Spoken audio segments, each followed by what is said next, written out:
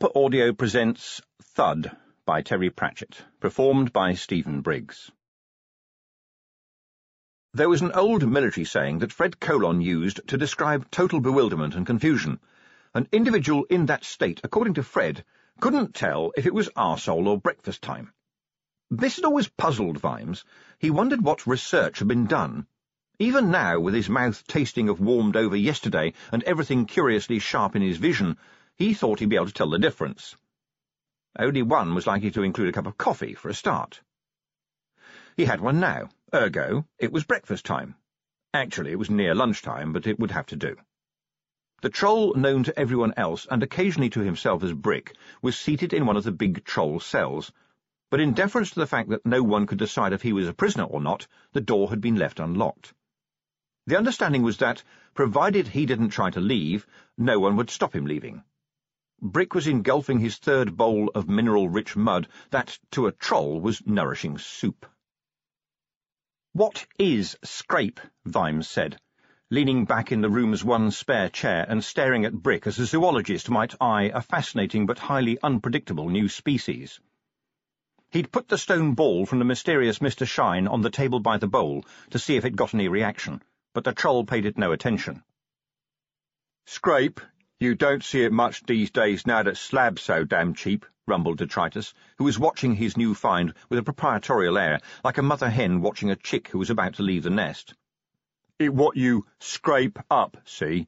It few bits of drain-grade slab boiled up in a tin with alcohol and pigeon droppings. It what the street trolls make when they is short of cash and, what is it they short of, Brick?" The moving spoon paused. "They is short of self-respect, Sergeant," he said, as one might who'd had the lesson shouted into his ear for 20 minutes. "By Io, he got it," said Detritus, slapping the skinny Brick on the back so hard that the young troll dropped his spoon into the steaming gloop. "But this lad has promised me all that is behind him, and he is damn straight now on account of having joined my one-step programme. Ain't that so, Brick? No more slab, scrape, slice, slide, slunky, slurp, or sliver for this boy, right?" "Yes, Sergeant," said Brick obediently. "Sergeant, why do the names of all troll drugs start with S?" said Vimes. "Ah, it make them easier to remember, sir," said Detritus, nodding sagely. "Of course, I hadn't spotted that," said Vimes. "Has Sergeant Detritus explained to you why he calls it a one-step programme, Brick?" "'Cause he won't let me put a foot wrong, sir," said Brick, as if reading it off a card. "And Brick here's got something else to say to you, haven't you, Brick?" said the maternal Detritus. "Go on, tell Mr. Vimes." Brick looked down at the table. "Sorry I tried to kill you, Mrs. Vimes," he whispered. "Well, we'll see about that, shall we?" said Vimes, for something better to say. "By the way, I think you meant Mr. Vimes, and I prefer it if only the people who fought alongside me call me Mr. Vimes." "Well, technically, Brick has fought," Detritus began, but Vimes put down his coffee mug firmly. His ribs were aching. "No, in front of is not the same thing as alongside, Sergeant," he said. "It really isn't." "Not really his fault, sir. It was more a case of mistaken identity," Detritus protested. "You mean he didn't know who I was?" said Vimes. "That didn't seem to—" "No, sir. He didn't know who he was, sir. He thought he was a bunch of lights and fireworks. Trust me, sir. I reckon I can make something of this one, please. Sir, he was out of his brain on Big Hammer, and still he was walking about." Vimes stared at Detritus a moment, and then looked back at Brick. "Mr. Brick, tell me how you got into the mine, will you?" he said. "I told the other policeman," Brick began. "Now you tell Mr. Vimes," growled Detritus. "Right now." It took a little while, with pauses for bits of Brick's mind to shunt into position, but Vimes assembled it like this. The wretched Brick had been cooking up scrape with some fellow gutter trolls in an old warehouse in the maze of streets behind Park Lane, had blundered down into the cellar looking for a cool place to watch the display, and the floor had given way under him. By the sound of it, he'd fallen a long way, but to judge by the troll's natural state, he probably floated down like a butterfly. He'd ended up in a tunnel, "like a mine, with all wood holding a roof up," and had wandered along it in the hope that it led back to the surface or something to eat. He didn't start to worry until he came out into a far grander tunnel, and the words dwarfs finally reached a bit of his brain with nothing to do but listen. A troll in a dwarf mine goes on the rampage. It was one of those givens like a bull in a china shop, but Brick seemed refreshingly free of hatred toward anyone. Provided the world supplied enough things beginning with S to make his head go bzz, and the city had no shortage of these, he didn't much care about what else it did. Brick, down in the gutter, had even dropped below that horizon. No wonder Chrysophrase's shakedown hadn't corralled him. Brick was something you stepped over. It might even have occurred to Brick, standing there in the dark with the sound of dwarf voices in the distance, to be afraid. And then he'd seen, through a big round doorway, one dwarf hold up another and hit it over the head. It was cave-gloomy, but trolls had good night vision, and there were always the Vimes. The troll hadn't made out details and was not particularly interested in seeing any. Who cared what dwarfs did to one another? So long as they didn't do it to him, he didn't see a problem. But when the dwarf that had done the bashing started to shout, then there was a problem large as life. A big metal door right by him had slammed open and hit him in the face. When he peered out from behind it, it was to see several armed dwarfs running past. They weren't interested in what might be behind the door, not yet. They were doing what people do, which is to run toward the source of the shouting. Brick, on the other hand, was only interested in getting as far away from the shouting as possible, and right here there was an open door. He took it and ran, not stopping until he was out in the fresh night air. There had been no pursuit. Vimes wasn't surprised. You needed a special kind of mind to be a guard. It was one that was prepared to be in a body that stood and looked at nothing very much for hours on end. Such a mind did not command high wages. Such a mind, too, would not be likely to start a search by looking in the tunnel it just arrived by. It would not be the sharpest knife in the drawer. And so, aimlessly, without intent, malice, or even curiosity, a wandering troll had wandered into a dwarf mine, spotted a murder through a drug-addled perception, and wandered out again. Who could plan for anything like that? Where was the logic? Where was the sense?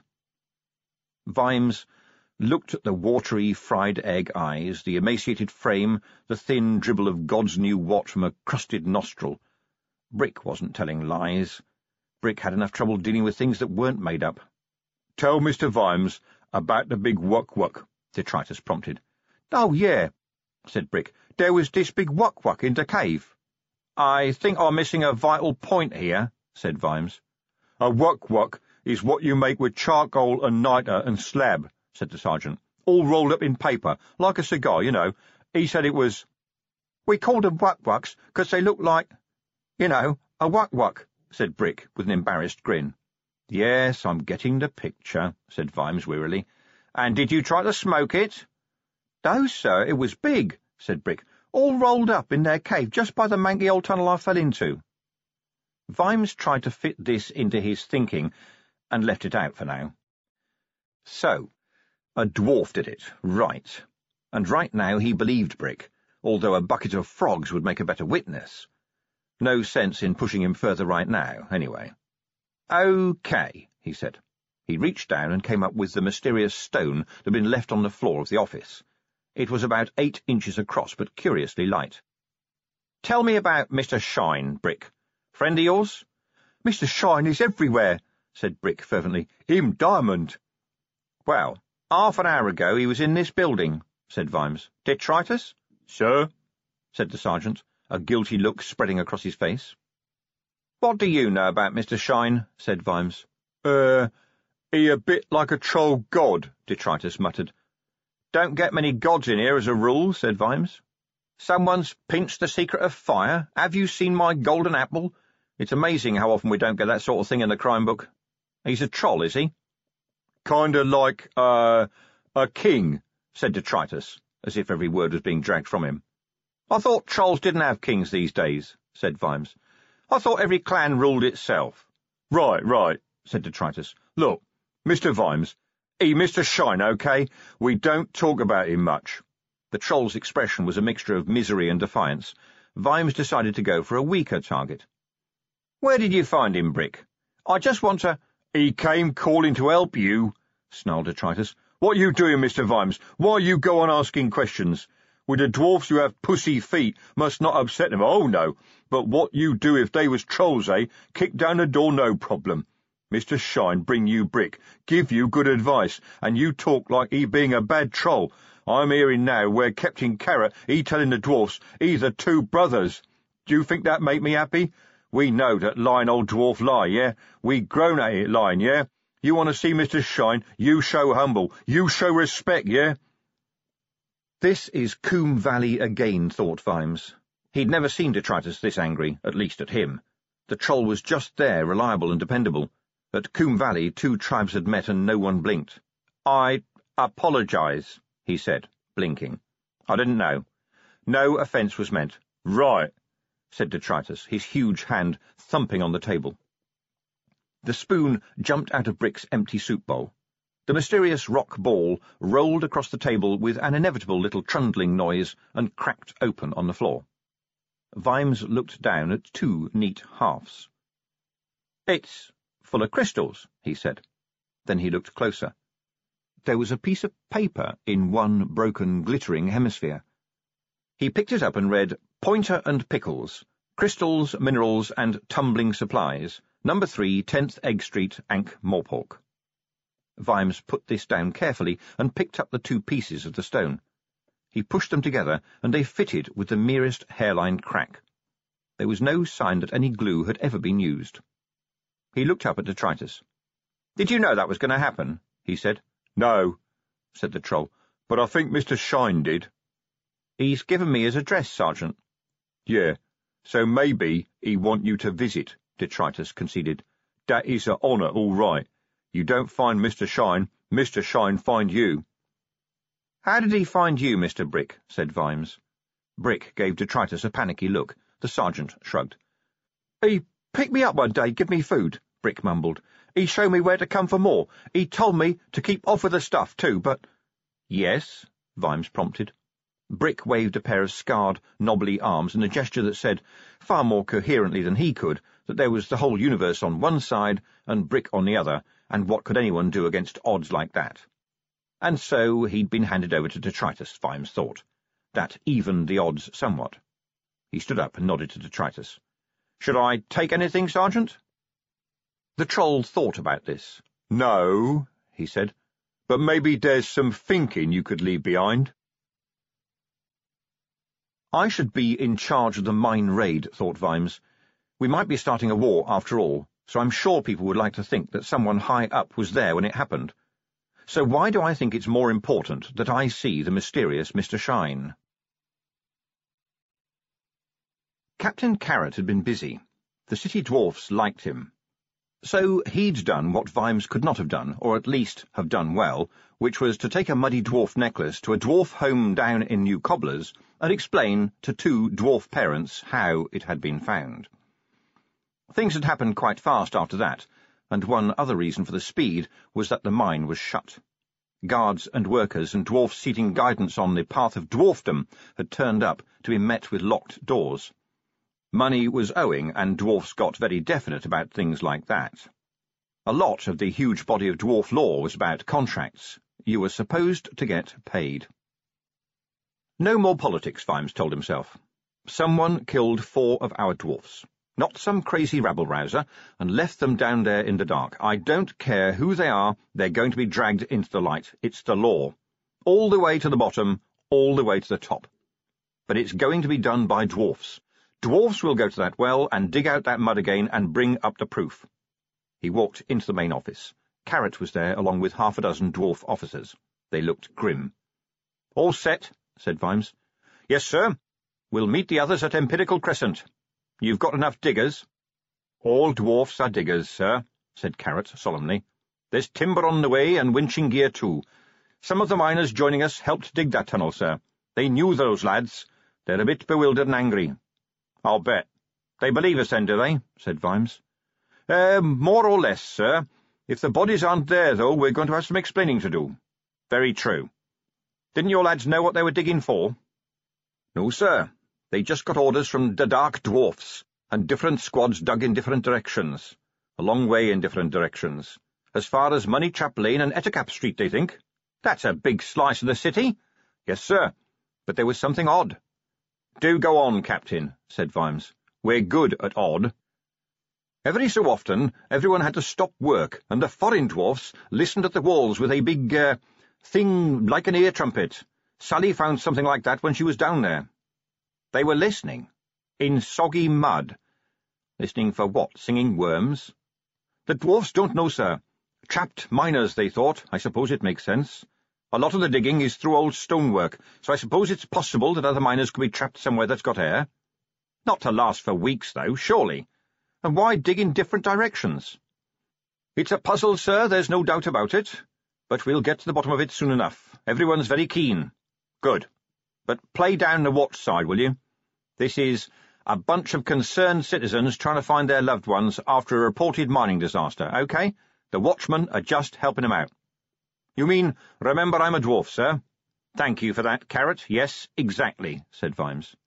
"And now I'm off to see a legend with a name like a can of polish." As he went out, he noticed the summoning dark symbol. The Pussycat Club drinks menu had been put with some care on a shelf by the window where it got maximum light. It glowed.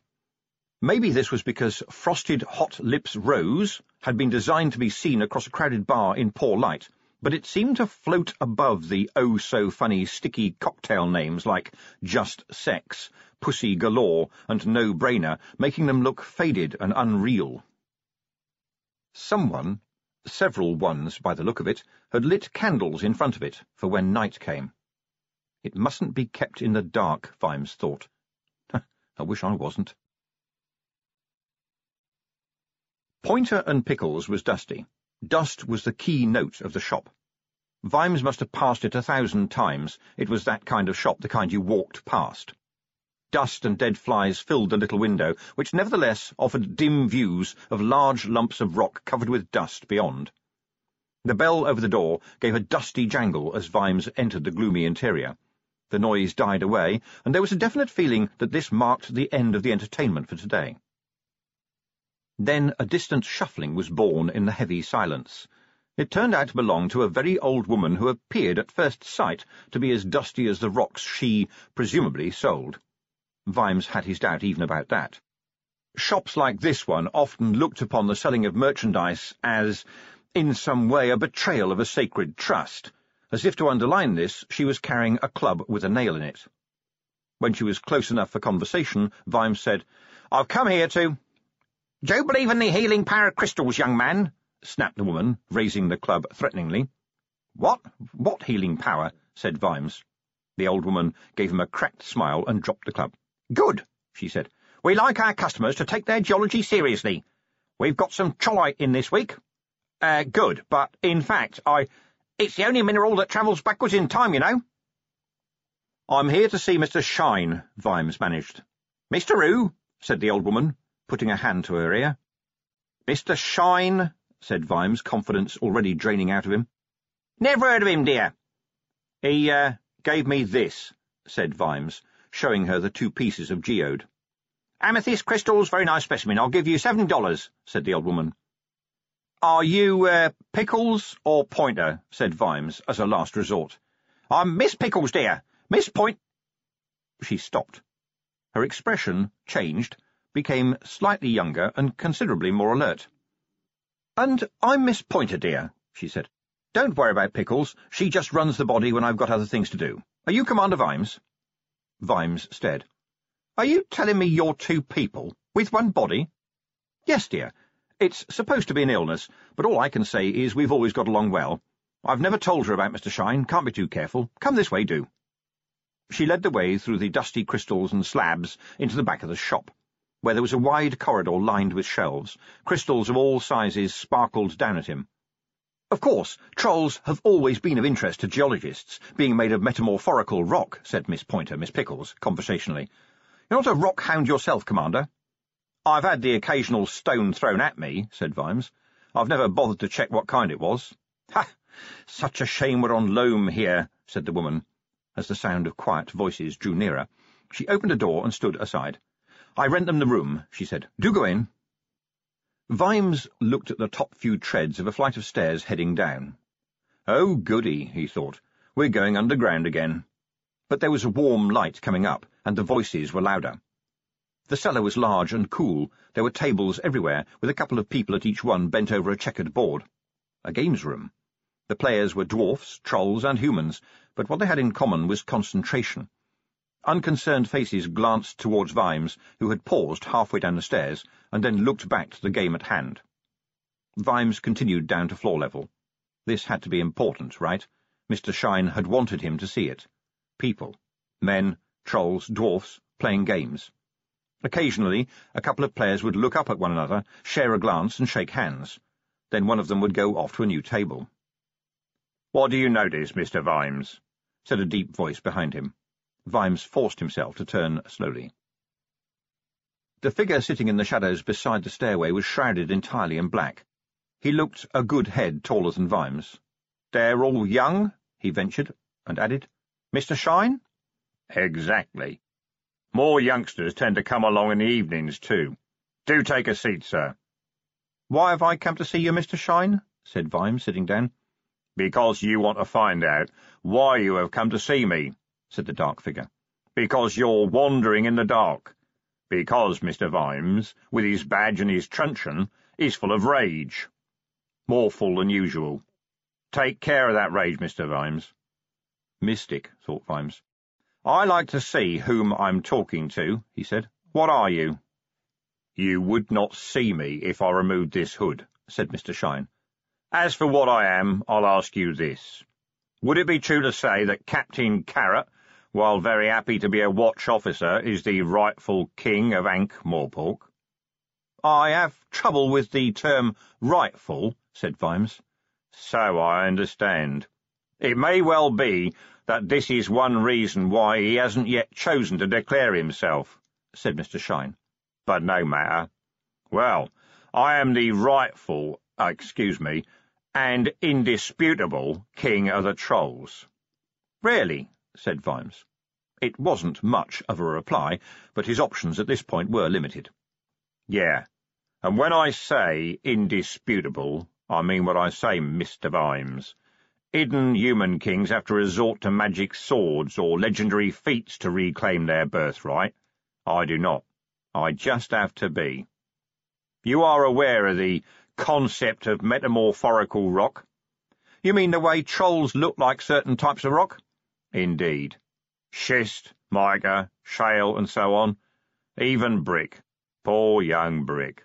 No one knows why this is, and I have expended thousands of words in saying so. Oh, to hell with it, as you would say. You deserve a glimpse. Protect your eyes. Aye, Mr. Vimes." A black-robed arm was extended, a black velvet glove removed. Vimes shut his eyes in time, but the inside of his lids blazed red. "Am Diamond," said Mr. Shine. The glare faded a little. Vimes risked opening his eyes a bit, and made out a hand, every flexing finger sparkling like a prism. The players glanced up, but they'd seen this before. "Frost forms quite quickly," said Mr. Shine. When Vimes dared to peek, the hand glittered like the heart of winter. "You're hiding out from jewellers?" he managed, taken aback. "Ha! In fact, this city is indeed a very good place for people who don't wish to be seen, Mr. Vimes. I have friends here, and I have talents. You'd find me quite hard to see if I wished to be unseen.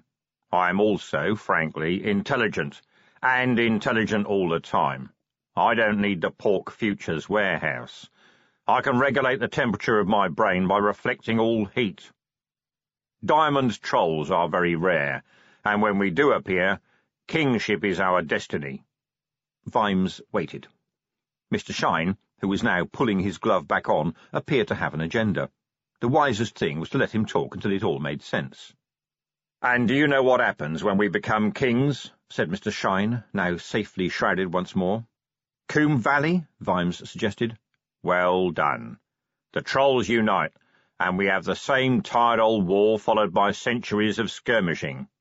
That is the sad, stupid history of the trolls and the dwarfs. And this time Ankh-Morpork will be caught up in it. You know that the troll and dwarf population here has grown enormously under veterinary." "All right, but if you're king, can't you just make peace?" "Just like that. It'll need much more than that. The hood of the robe shook sadly. "You really know very little about us, Mr. Vimes. You see us down on the plains shambling around, talking like this. You don't know about the history chant, or the long dance, or stone music. You see the hunched troll dragging his club. That's what the dwarfs did for us long ago. They turned us, in your minds, into sad, brainless monsters." "Don't look at me when you say that," said Vimes. "Detritus is one of my best officers." There was silence. Then Mr. Shine said, "Shall I tell you what I think the dwarfs were looking for, Mr. Vimes? Something of theirs. It is a thing that talks. The dwarfs found it, and I think what it had to say directly caused 5 deaths. I believe I know how to find the secret of Koom Valley. In a few weeks, everyone will be able to, but by then I think it will be too late. You must solve it too, before the war sweeps up all of us." "How do you know all this?" said Vimes. "Because I'm magical," said the voice from the hood. "Oh, well, if that's the way you're—" Vimes began. "Patience, Commander," said Mr. Shine. "I just simplified. Accept instead that I am very smart. I have an analytical mind. I've studied the histories and lore of my hereditary enemy.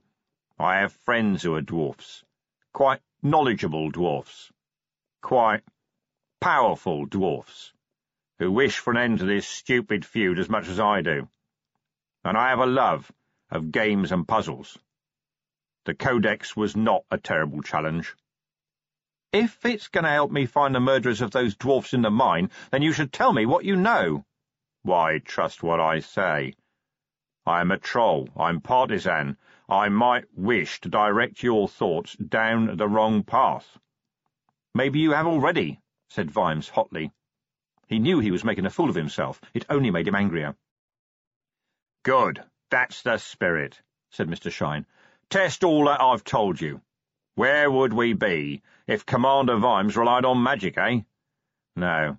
The secret of Koom Valley must be found by observation and questioning and facts, facts, facts. Possibly I'm helping you find them a little quicker than you might otherwise do. You just have to think about what you know, Commander. And in the meantime, shall we play a little game?" Mr. Shine picked up a box by his chair and upended it over the table. "This is Thud, Mr. Vimes," he said, as little stone figures bounced over the board. "Dwarfs versus trolls. 8 trolls and 32 dwarfs, forever fighting their little battles on a cardboard Koom Valley." He began to place the pieces, black-gloved hands moving with untrollish speed. Vimes pushed back his chair. "Nice to meet you, Mr. Shine, but all you're giving me is riddles and—" "Sit down, Commander." The quiet voice had a school-teacher harmonic to it that folded Vimes's legs under him. "Good," said Mr. Shine. 8 trolls, 32 dwarfs. Dwarfs always start. A dwarf is small and fast and can run as many squares as possible in any direction.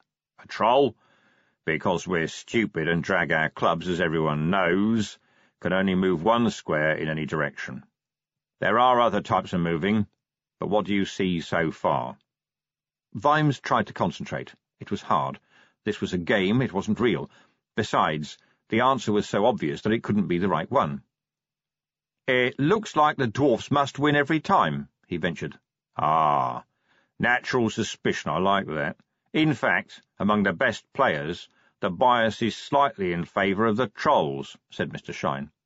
"This is largely because a troll can, in the right circumstances, do a lot of damage. How are your ribs, by the way?"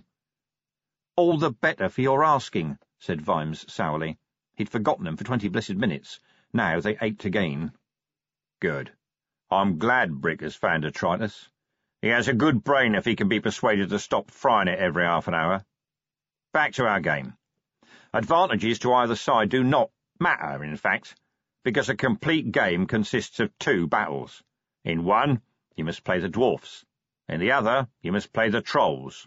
As you may expect, dwarfs find it easy to play the dwarf side, which needs a strategy and mode of attack that comes easy to a dwarf. Something similar applies to the trolls, but to win, You must play both sides. You must, in fact, be able to think like your ancient enemy. A really skilled player? Well, take a look, Commander. Look toward the back of the room, where my friend Philite is playing against Nils Mousehammer. Vimes turned. What am I looking for? He said. Whatever you see. Well, that troll over there is wearing what looks like a large dwarf helmet. Yes, one of the dwarf players made it for him, and he speaks quite passable dwarfish. He's drinking out of a horn like the dwarfs do. He had to have one made in metal. Troll beer would melt ordinary horn. Nils can sing quite a lot of the troll history chant. Look at Gabbro over there. Good troll boy, but he knows all there is to know about dwarf battlebread. In fact, I believe that's a boomerang croissant on the table next to him. Purely for ceremonial purposes, of course. Commander? Said Vimes, turning his head. What? A slightly built dwarf at one of the tables was watching him with interest, as though he was some kind of fascinating monster. Mr. Shine chuckled. To study the enemy, you have to get under his skin. When you're under his skin, you start to see the world through his eyes. Gabbro is so good at playing from the dwarf viewpoint that his troll game is suffering, and he wants to go to Copperhead to learn from some of the dwarf Thudmeisters there. I hope he does. They'll teach him how to play like a troll. None of these lads here were out getting fighting drunk last night. And thus we wear down mountains. Water dripping on a stone, dissolving and removing, changing the shape of the world, one drop at a time. Water dripping on a stone, Commander. Water flowing underground, bubbling up in unexpected places. I think you're going to need a bit more of a gush, said Vimes. I don't think a bunch of people playing games is going to break down a mountain any time soon. It depends on where the drops fall, said Mr. Shine. In time they may wash away a valley at least. You should ask yourself, why was I so keen to get into that mine? Because there'd been a murder. And that was the only reason, said the shrouded Mr. Shine. Of course. And everyone knows what gossips dwarfs are, said Mr. Shine. Well, I'm sure you will do your best, Commander. I hope you find the murderer before the dark catches up with them. Mr. Shine, some of my officers have lit candles around that damn symbol. Good thinking, I'd say. So you really believe that it's some kind of threat? How come you know so much about dwarf signs anyway? I have studied them. I accept the fact of their existence. Some of your officers believe. Most dwarfs do. Somewhere in their gnarly little souls, I respect that. You can take a dwarf out of the dark, but you can't take the dark out of a dwarf. Those symbols are very old. They have real power. Who knows what old evil lurks in the deep darkness under the mountains? There's no darkness like it. You can take the mickey out of a copper, too, said Vimes. Ah, Mr. Vimes, you have had a busy day. So much happening, so little time to think. Take time to reflect on all you know, sir. I am a reflecting kind of person. Commander Vimes? The voice came from Miss Pointer, Miss Pickles, halfway up the stairs. There's a troll asking after you. What a shame, said Mr. Shine. That will be Sergeant Detritus. Not good news, I suspect. If I had to guess, I'd say that the trolls have sent round the Taka. You must go, Mr. Vimes. I'll be seeing you again. I don't think I'll see you, said Vimes. He stood up and then hesitated. One question, right, and no funny answers if you don't mind, he said. Tell me why you helped Brick. Why should you care about a slushed-out gutter troll? Why should you care about some dead dwarfs? Said Mr. Shine. Because someone has to. Exactly.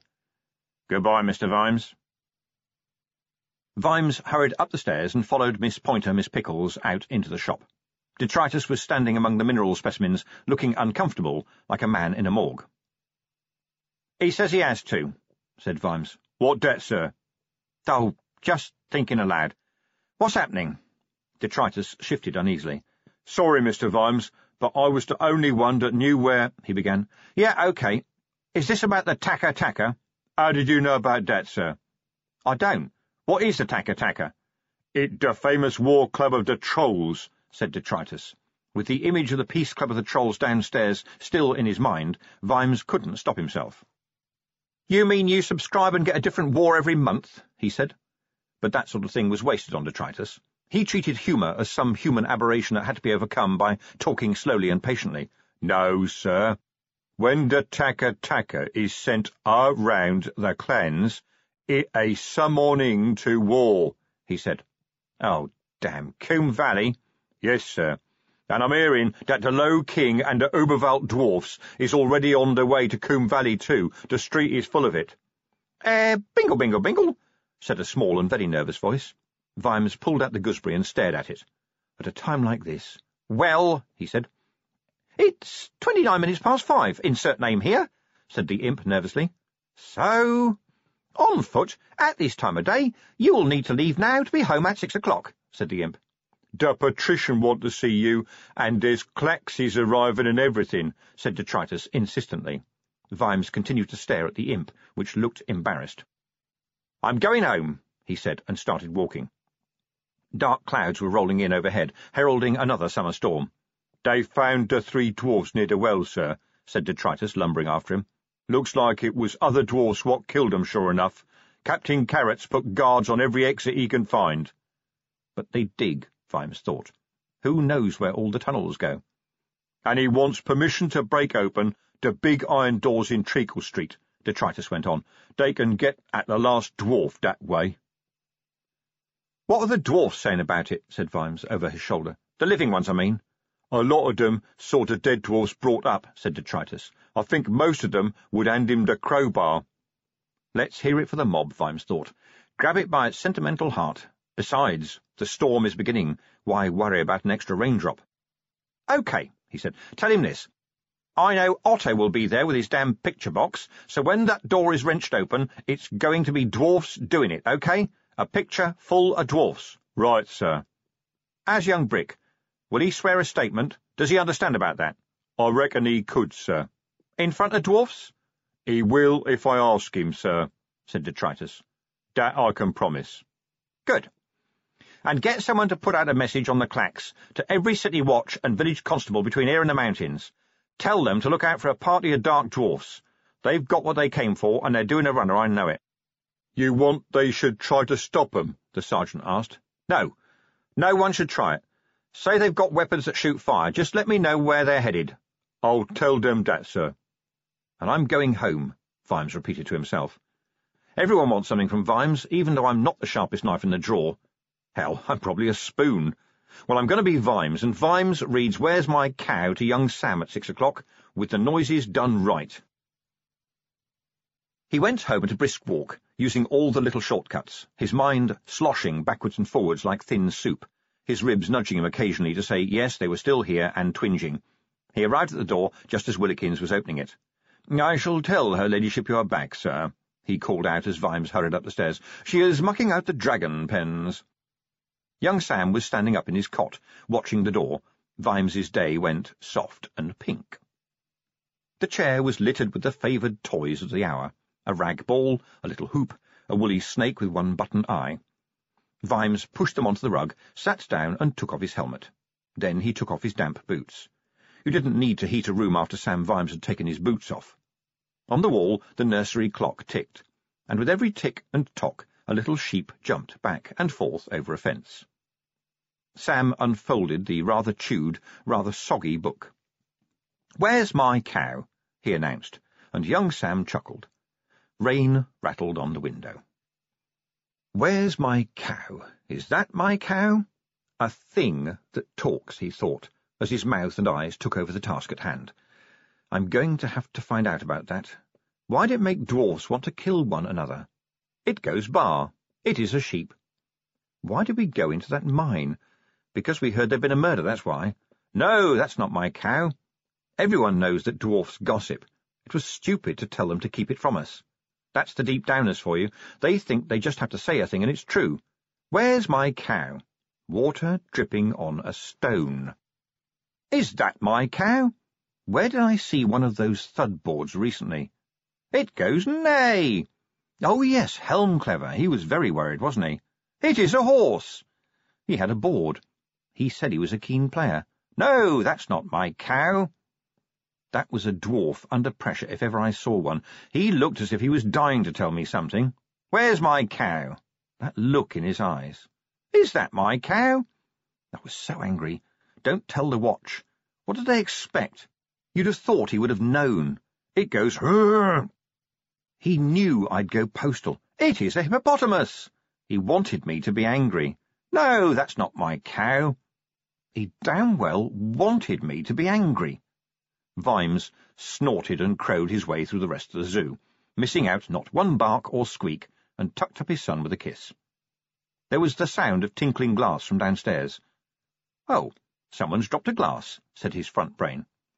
But his back brain, which had steered him safely through these mean streets for more than 50 years, whispered, "Like hell they did." Purity would be up in her room. Cook had the evening off. Sybil was out feeding the dragons. That left Willikins. Butlers didn't drop things. From below there was a quiet and then the thud of something hitting meat. And Vimes's sword was on the hook at the other end of the hall because Sybil didn't like him wearing it in the house. As quietly as possible he sought around for something, anything that could be turned into a weapon. Regrettably, they had, when choosing toys for young Sam, completely neglected the whole area of hard things with sharp edges. Bunnies, chickies, and piggies there were in plenty, but Vimes spotted something that would do and wrenched it free. Moving soundlessly on thick, over-darned socks, he crept down the stairs. The door to the wine cellar was open.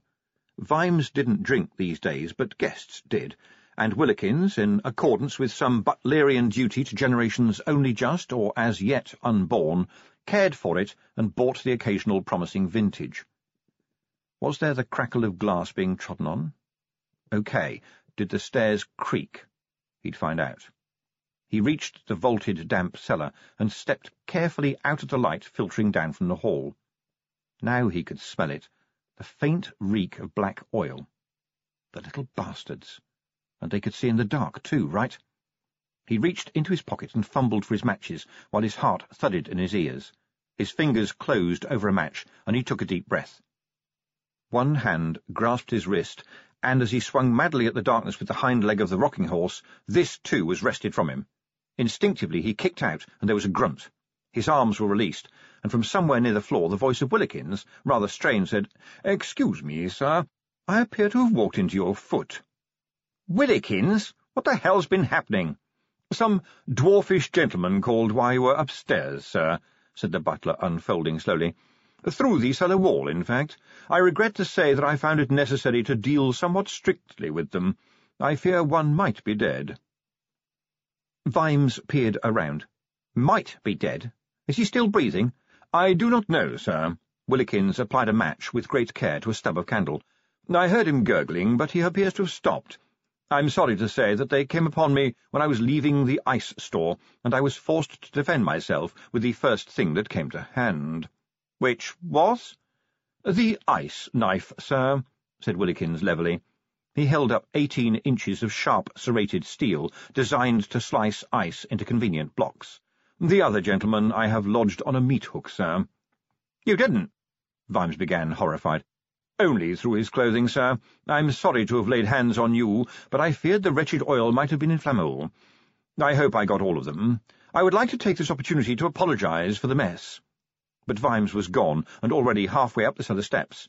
In the hall, his heart stopped. A short, dark figure was at the top of the steps and disappearing into the nursery.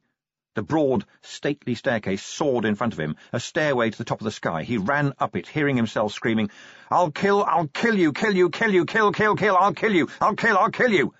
The terrible fury choked him, the rage and dreadful fear set his lungs on fire, and still the stairs unrolled. There was no end to them. They climbed forever, while he was falling backwards into hell. But hell buoyed him up, gave wings to his rage, lifted him, sent him back. And then, his breath now nothing more than one long, profane scream, he reached the top step. The dwarf came out of the nursery doorway, backwards and fast. He hit the railings and crashed through them onto the floor below. Vimes ran on, sliding on the polished wood, skidding as he swung into the nursery, dreading the sight of young Sam sleeping peacefully. On the wall, the little lamb rocked the night away.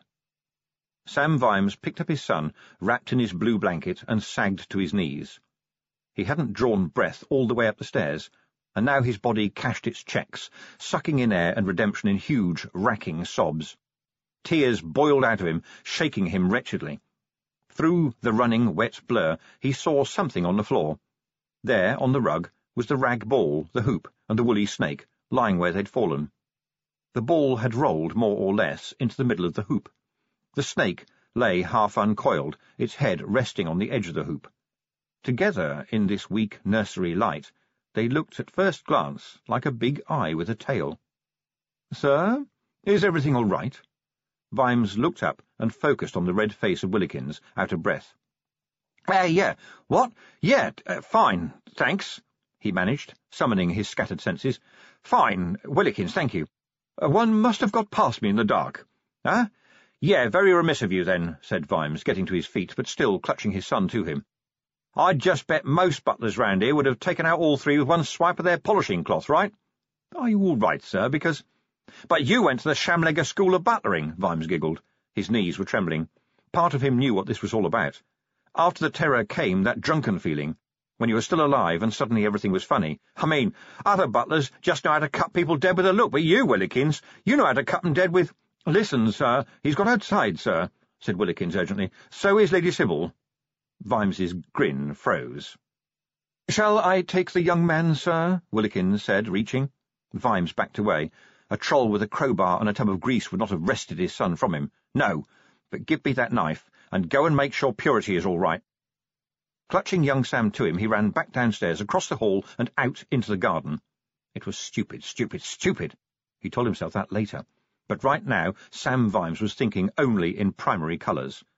It had been hard to go into the nursery in the face of the images that thronged his imagination. He was not going to go through that ever again. And the rage flowed back easily, under control now. Smooth like a river of fire, he'd find them all of them, and they would burn. The main dragon shed could only be reached now by dodging around 3 big cast-iron flame deflector shields, put in place 2 months ago. Dragon breeding was not a hobby for sissies or people who minded having to repaint the whole side of the house occasionally. There were big iron doors at either end. Vimes headed toward one at random, ran into the dragon shed, and bolted the door behind him. It was always warm in there because the dragons burped all the time. It was that, or explode, which occasionally did happen.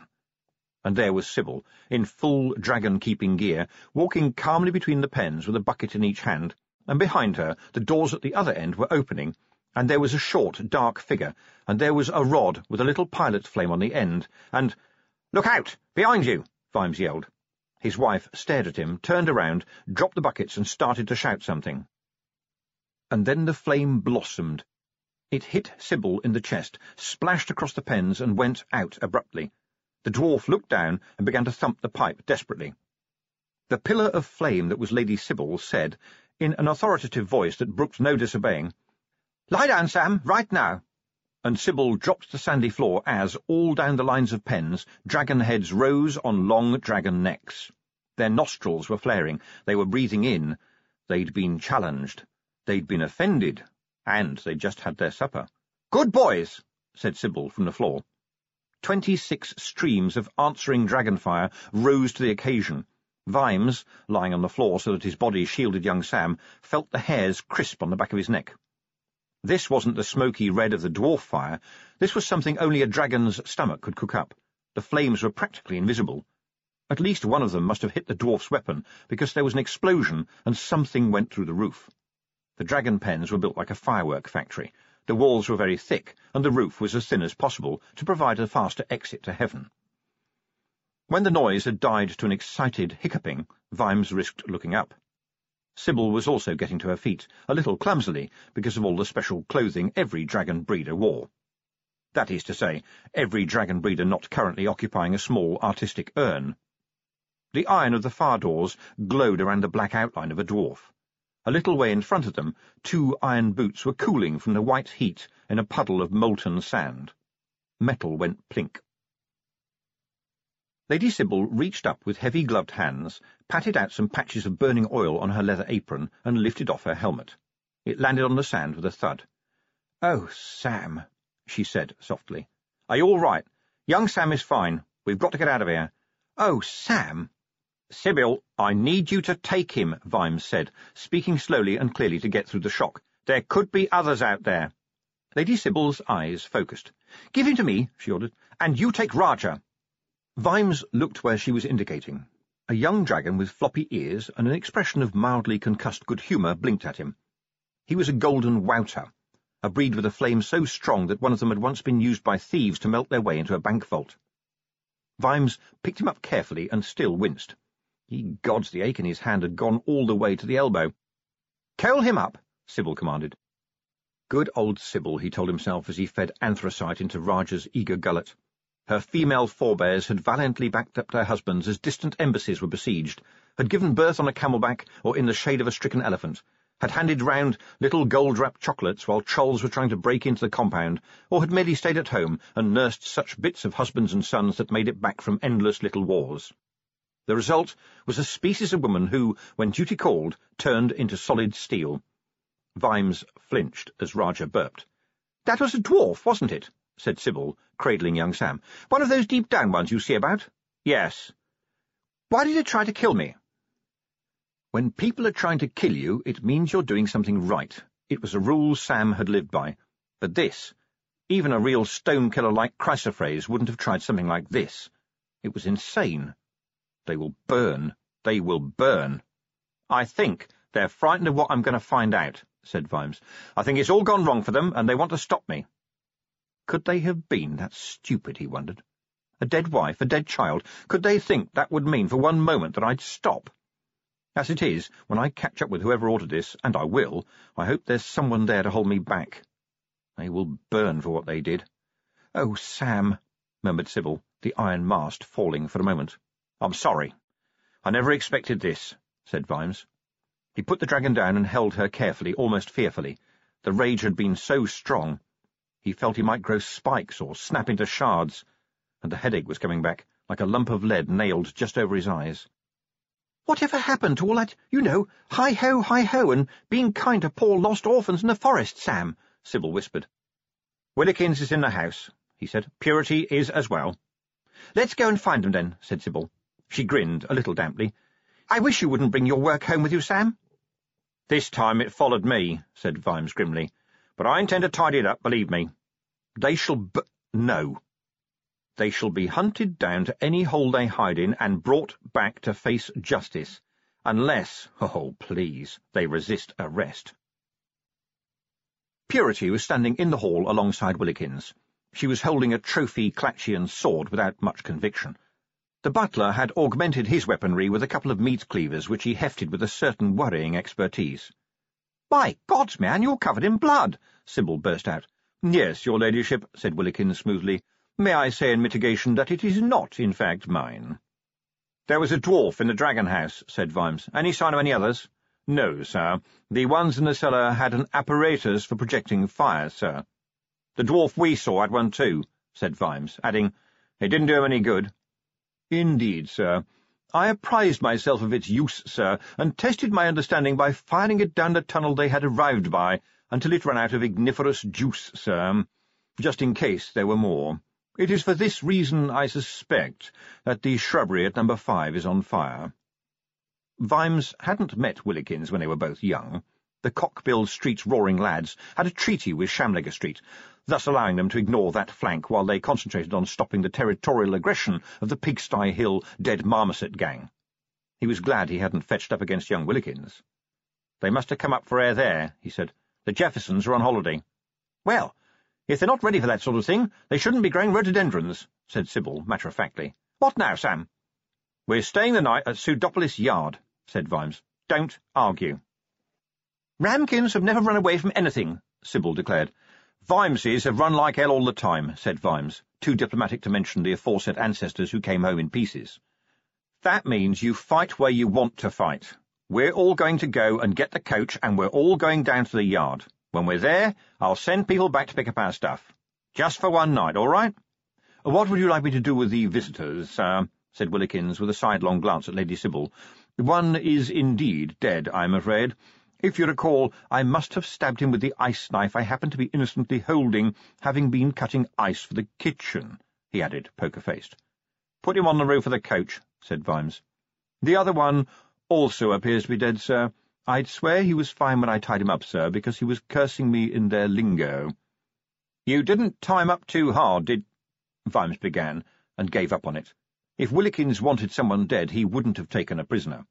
It must have been a surprise, breaking into a cellar and meeting something like Willikins. Anyway, to hell with them. "Just died?" he said. "Yes, sir. Do dwarfs naturally salivate green?" "What?" "There is green around his mouth, sir. Could be a clue, in my opinion." "All right. Put him on the roof of the coach, too. Let's go, shall we?" Vimes had to insist that Sybil travelled on the inside. Usually she got her own way, and he was happy to give it to her, but the unspoken agreement was that when he really insisted, she listened. It's a married couple thing. Vimes rode beside Willikins and got him to stop halfway down the hill where a man was selling the evening edition of the Times, still damp from the press. The picture on the front page was of a mob of dwarfs. They were pulling open one of the mine's big round metal doors. It was hanging off its hinges. In the middle of the group, hands gripping the edge of the frame and muscles bulging, was Captain Carrot, gleaming with his shirt off. Vimes grunted happily, folded up the paper, and lit a cheroot. The shaking in his legs was barely noticeable now, the fires of that terrible rage banked but still glowing. "A free press, Willikins. You just can't beat it," he said. "I've often heard you remark as much, sir," said Willikins. The entity slithered through the rainy streets, confounded again. It was getting through, it knew it. It was being heard, and yet every time it tried to follow the words it was thrown back. Bars had blocked its way. Doors that had been open locked themselves as it approached. And what was this, some kind of low-class soldier? By now it would have had berserkers biting their shields in half. That was not the main problem, though. It was being watched, and that had never happened before. There was a crowd of dwarfs milling around outside the yard. They did not look belligerent, that is to say, any more than a species the members of which, by custom and practice, wear a big heavy helmet, mail, iron boots, and carry an axe all the time can fail to look belligerent, but they did look lost and bewildered and unsure why they were there. Vimes got Willikins to drive in through the coach arch and take the bodies of the attackers down to Igor, who knew about things like people dying with green mouths. Sybil, Purity, and young Sam were hustled away to a clean office. Interesting thing, Vimes thought as he watched Cheery and a group of dwarf officers fuss over the child. Even now, in fact, especially now, given the way the tension had made everyone revert to old certainties, he wasn't sure how many female dwarf officers he had.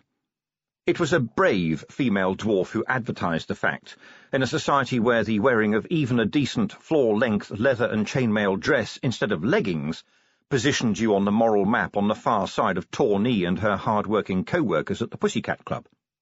But introduce a gurgling kid into the room, and you could spot them instantly for all their fearsome clang and beards you could lose a rat in. Carrot pushed his way through the crowd and saluted. "A lot's been happening, sir." "My word, has it?" said Vimes with manic brightness. "Yes, sir.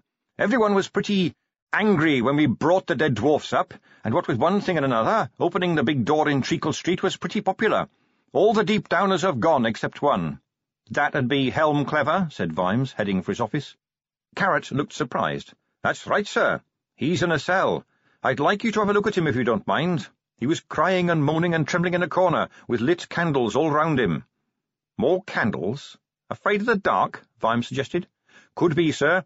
Igor says the trouble's in his head." "Don't let Igor try to give him a new one," said Vimes quickly. "I'll go down there as soon as I can. I tried talking to him, but he just looks blank, sir." "How did you know he was the one we found?" "I've got some edges, and some bits that are in interesting shape," said Vimes, sitting down at his desk. When Carrot looked blank, he went on, "Of the jigsaw puzzle, Captain. But there are lots of bits of sky. However, I think I might be nearly there, because I think I've been handed a corner." "What talks underground?" "Sir?" "You know, the dwarfs were listening for something underground. You wondered if someone was trapped, right? But is there, I don't know, something dwarf-made that talks?"